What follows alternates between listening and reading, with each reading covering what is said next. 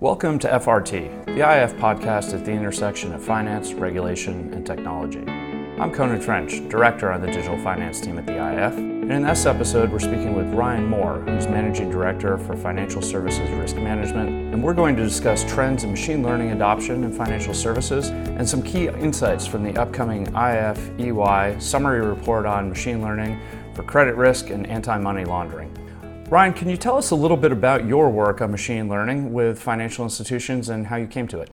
Sure, Conan. And just want to say thanks for having me here. Great to be with you. So, my background in machine learning really started with my broader work in model risk management. Certainly, since the post financial crisis and SR 11.7 and the other regulatory guidance that came out, it's been a big focus across the industry where I've spent a lot of my time. Machine learning was sort of a natural evolution of that. And as an area over the past 4 or 5 years, we've seen a huge increase in adoption of using AI and machine learning techniques across financial institutions.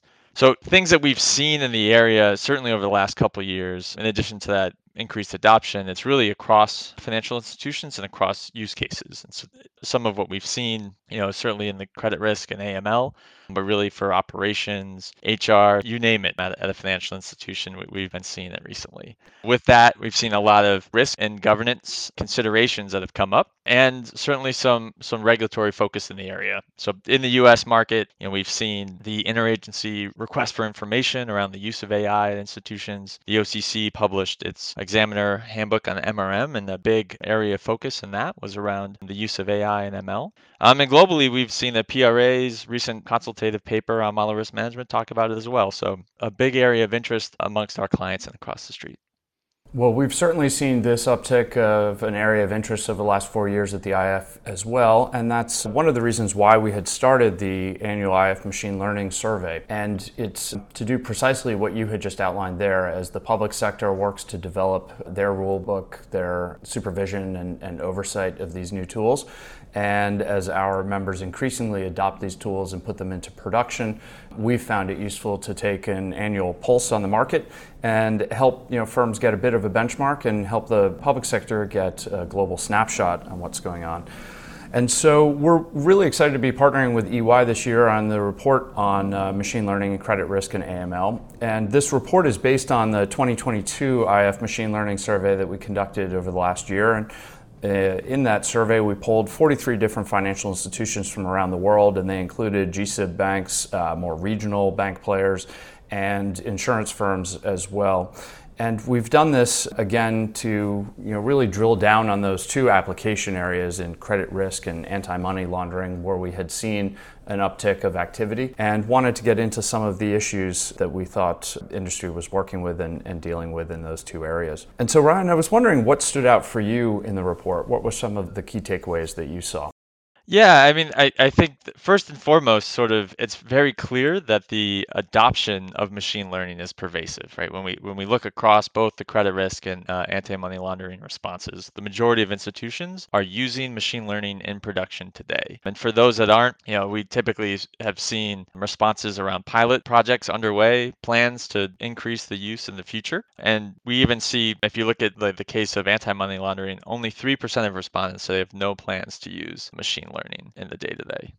And that was similar in a few different areas we saw. In, I think, the highest category, only 9% of firms have no plans to use machine learning. And so, clearly these new tools are something that companies are getting impact and benefit from. And that's where I wanted to go next. I was wondering if you could tell us some of the top realized benefits for credit risk management that we had seen. Absolutely. So I think that the first and foremost, which is not at all a surprise when we look at the results, is really the increased model accuracy, right? So the use of these more complex techniques, larger data sets, you're able to improve performance on various metrics that you might look at when thinking about model performance. The next most common one was discovery of new patterns in the data and sort of thinking about the benefits from a ability to better manage credit risk. Maybe interesting that I saw is that the lowest response was really around cost savings, right? So people are using these techniques as a way to better manage credit risk, not necessarily as a way to lower cost. And that was an interesting takeaway. And even though anecdotally we hear it may drive cost savings in the long term, it certainly wasn't, one of the things that they were, pushing for or ranking highly as an immediate benefit, which goes a little counter to some of the narrative that you see out in the wild a little more. So, how about in anti-money laundering? What were some of the key benefits that we saw there? Well, I think along a similar trend, the number one response we saw was lowering false positive rates because part of your AML program, which is, I think, again, offering better performance as a result of your model. Similarly, discovery of new patterns came up, and then cost savings was sort of at the low, not the lowest this time, but continued to be less of an impact. I think, when you think about having lower false positives, you're able to direct your resources at sort of those higher risk areas, which I think has both a benefit from an outcomes perspective as well as should drive some cost saving.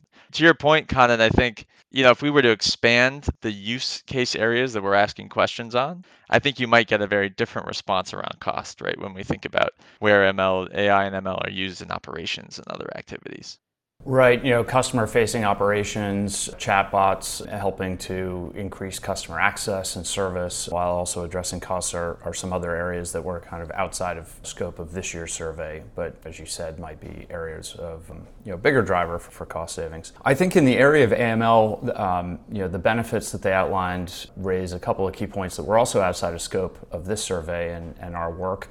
But we've seen, with limited data sharing ability in the area of AML and, limited feedback loops on SARS reports and other official sources of data, using these tools to try to deal with some of that, some of those challenges that they have in the AML area, I think was important. How about some of the key challenges for adoption? We looked at this overall across those two use case areas and, heard some, I think, fairly consistent and strong themes there. Yeah, absolutely. And like you said, very consistent across both credit risk and AML. And what we've been seeing, quite frankly, in a lot of the work we've been doing with clients, right? So number one is really around transparency and explainability, right? And the ability to attribute the outcomes that your machine learning algorithms are producing to the inputs. Along similar lines, data quality was thematically brought up in both as a key challenge. And again, we're talking about very large data sets. And so all of the data challenges associated with that. We even did a bit of a deep dive question around what your biggest data challenges are. And responses there are really around multiple data sources and formats, poor data quality, lack of data labeling. When you're talking about both structured and unstructured data, you see a lot of challenges there. And that's a particular issue, I think, for those larger multinationals who may have federated structures or maybe the result of mergers over the years and are dealing with some legacy IT infrastructure. And so things that we've seen be an overall challenge for digital transformation of the institution are also a challenge here. So that's not a surprise at all. But you were about to add another point, I think. I was just going to highlight that, some other things that we saw were really around infrastructure, right? And having the kind of the platforms and the technology able to sort of realize the benefits of some of these larger data sets. I would say supervisory considerations is something that's come up in sort of engagement with regulators. And then last but not least, one of the things that we saw was the skill sets that the institutions have and potentially needing to upskill teams for the adoption of some of these applications.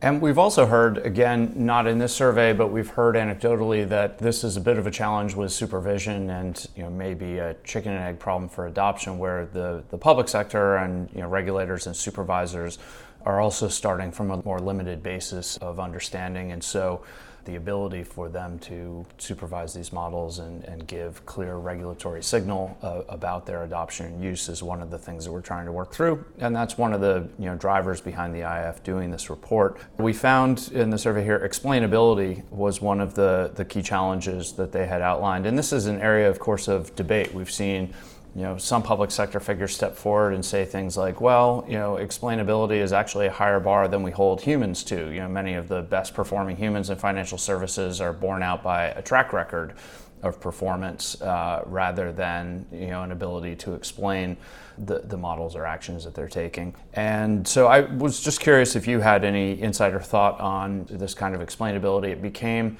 a catchphrase or an easy touch post, I think, for some supervisors. If you were worried about adoption and deployment in a key area, you could just say, well, it's got to be explainable. So curious if you have any thoughts or comments on the explainability debates.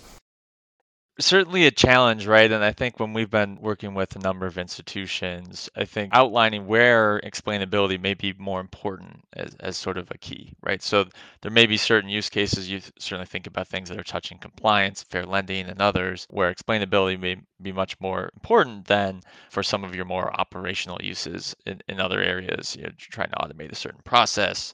You may not need that same level of transparency. But there's also been a lot of research done and more tools available at your fingertips from vendors and others in terms of providing the ability to explain some of that information or understand feature importance or other things that can give you more comfort in the use of these techniques. Yeah, and when we did ask the question in this survey of the key considerations that were raised by FIs with regulators, they included the complex nature of some algorithms and outcomes, bias and ethical issues related to the use of machine learning, and transparency. And I think that that's an important list. We certainly, think that this question of ethics in machine learning and particularly, ethical AI is a big theme already and one that we expect to become a real focus in 2023 with the public sector. And so as we look at this mix and these considerations that the firms are dealing with, one of the things I wanted to talk about was the machine learning governance processes and models that firms have in place. So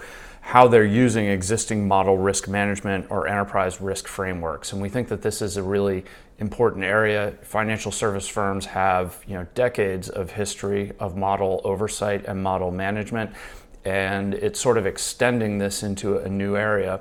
But what are you seeing in how firms are leveraging their traditional expertise in model risk management into this new category and class of tools?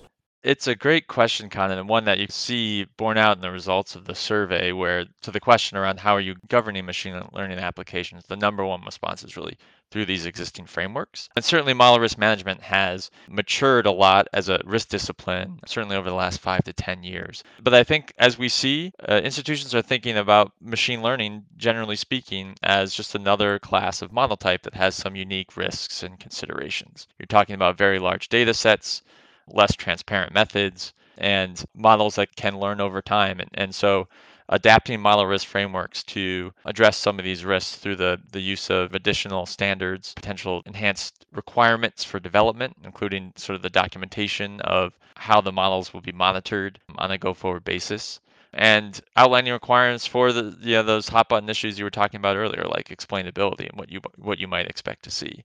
So in the model risk management frameworks that we've been seeing, a lot of emphasis and scrutiny around how we're dealing about some of these unique risks. And one of those techniques has been model validation, of course, is an important step, and that was something that we zoned in on and certainly resonated well with those folks in the survey. So any comments on the techniques that people are using to model, to validate those models in machine learning? Yeah, I think the survey results were very consistent with what we've been seeing in our day-to-day, right? Where it's a combination of a lot of the traditional validation techniques you might expect for other statistical forecasting models, emphasis on ongoing performance monitoring, in-sample and out-of-sample backtesting, and sort of outcomes analysis and benchmarking. So all the sort of traditional model performance tests you might expect to see, right? But then in addition, new sort of use of explainability tools and other techniques that help you better understand how inputs are getting processed into outputs, and then increased emphasis on data quality validation. Data has always been a part of model validation, but when you're thinking about models that are processing huge data sets, your risk kind of transfers from what is the algorithm itself to also what does the data look like, and your model is only as good as the data you have feeding it. So definitely big emphasis there as part of the validation. And the model being fed by the data that you have is an important point as we move on to the next issue that we wanted to cover, and that's bias and unfairness. And clearly in financial services, when you're talking about credit decisions or AML decisions that may open up or deny financial services and opportunities to individuals, you want to make sure that you've got a very high bar there. And the area of bias has been, I think, a real focus. By applying some new tools, I think people found instances where they could point to some bias being introduced. But as that debate sort of moved on, they realized, wait a minute, that bias is there because our previous decisioning patterns may have been informed by data and information and models that had bias in them as well. And so I think that most of the debates realize that this bias is not newly introduced with the adoption of more advanced algorithms, that it's really an issue of the data that you're informing those algorithms with. And there have been some pretty entertaining and scary examples of people showing how algorithms can be trained quite quickly by the data that you feed them. So any observations or points that you have on how firms and the public sector are dealing with this question of unfairness and bias and making sure that we don't have discriminatory outcomes? What are some of the controls being put in place? If we look at the results and certainly what we've been seeing, the institution level code of ethics was actually the number one kind of selected response from our participants, and sort of addressing or recognizing the fact that there are these challenges. Would completely agree, right? These aren't necessarily new, but with the accelerated adoption of some of these things, it poses some heightened risks as we have increased use of large data sets, and if you don't have that human in the loop type of control that you commonly see. We also saw traditional methods that we think of when we're thinking about more statistical models, right? Excluding features such as gender, race, other sensitive attributes from your developmental data sets, right? And having sort of your compliance and fair lending and other groups involved to make sure that the outcomes produced by these algorithms are sort of consistent with that code of ethics, as well as other legal considerations as well when you think about the requirements there. And that moves on to a more general question about model monitoring in general. What are some of the ways that firms continue to monitor how these systems are working?